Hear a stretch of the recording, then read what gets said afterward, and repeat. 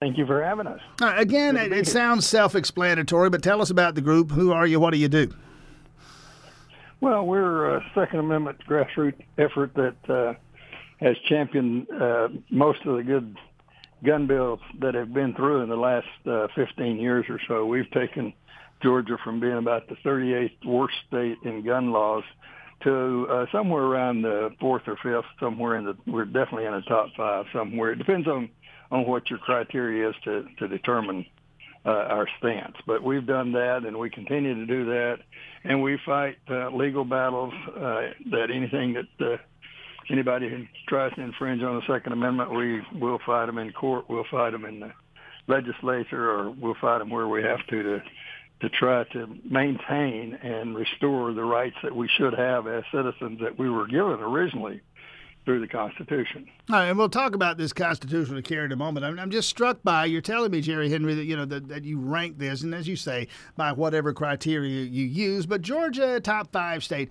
in terms of states that are friendly, if you will, to the Second Amendment and gun rights and the rights of gun owners. I'm going to guess it's an assumption on my part that very broadly speaking, you look at the 50 states, the states that are probably going to be higher on the list are the red ones, and the states that are lower on the list going to be the blue ones. Is that basically the way it breaks down? That's correct. The more liberal states are going to be tougher on their gun laws, as they are on everything. But the more conservative states, they're for the Second Amendment, and they're for allowing people to protect themselves when necessary. All right, this particular piece of legislation, again, constitutional carry, and we gloss over this and talk about it, we in the media, so quickly. The shorthand we resort to, I know there's more to it than this, but again, constitutional carry, essentially saying I don't need a permit, a state permit to carry my concealed weapon. Passing in the House for a second time, where is this now? Heading back to the Senate, changes have been made. Give us the view from 30,000 feet, and then we'll drill down some. Well, SB 319 is the bill that you're referring to right now. It originated in the Senate, came over to the House. The House had a bill that they passed, HB 1358, that went over to the Senate. And when the bill was heard in the Senate, when the House bill was heard in the Senate, they put the Senate language on it. When the Senate bill was heard in the House, they put the House bill language on it. So now the House has passed the Senate bill number with the House legislation on it, and now it goes back to the House or back to the Senate rather, where the Senate will either agree, disagree, and if they disagree, it will go to conference committee, and the conference will determine what's in the bill. If they agree to it, then it will go to the governor's desk for his signature. And without getting lost in too many weeds, what are the most significant differences? What has to be smoothed over and ironed out and reconciled between these two bills at this late date? Well, the only thing that I'm aware of is that one of the bills says that if you're not prohibited from owning a firearm, you can carry without a license. And the other one, which I believe SB 319 says that you have to be eligible for a Georgia weapons license in order to carry without a license.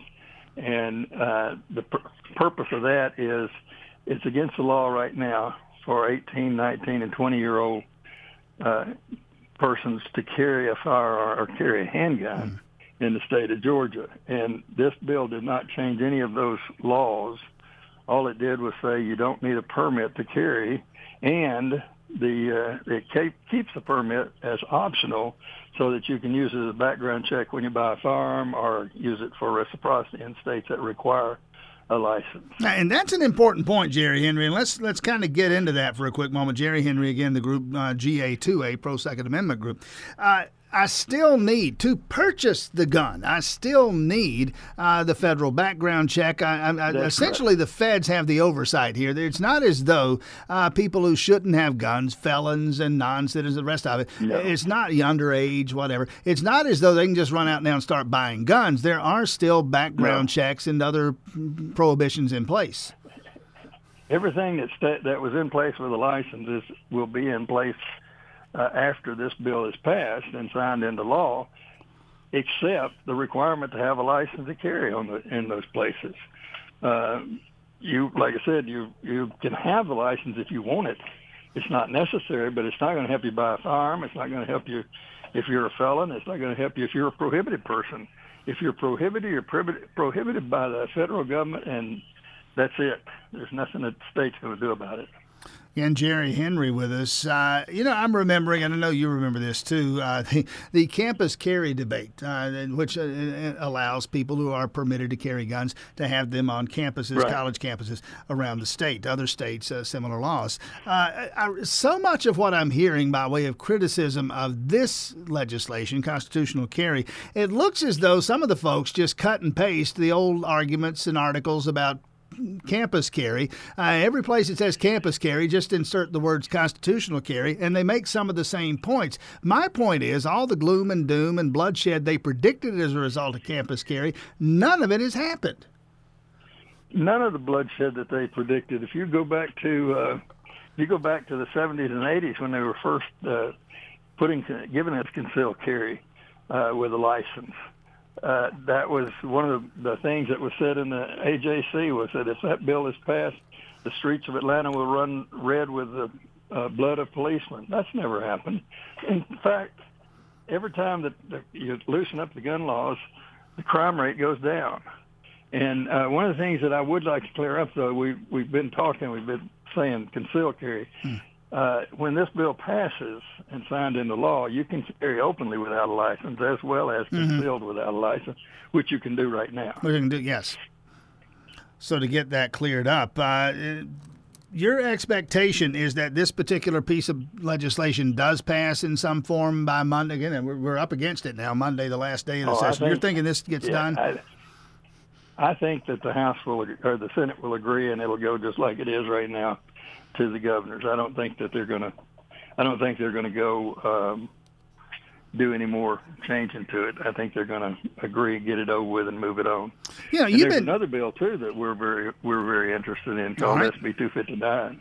I'm sorry, SB 259.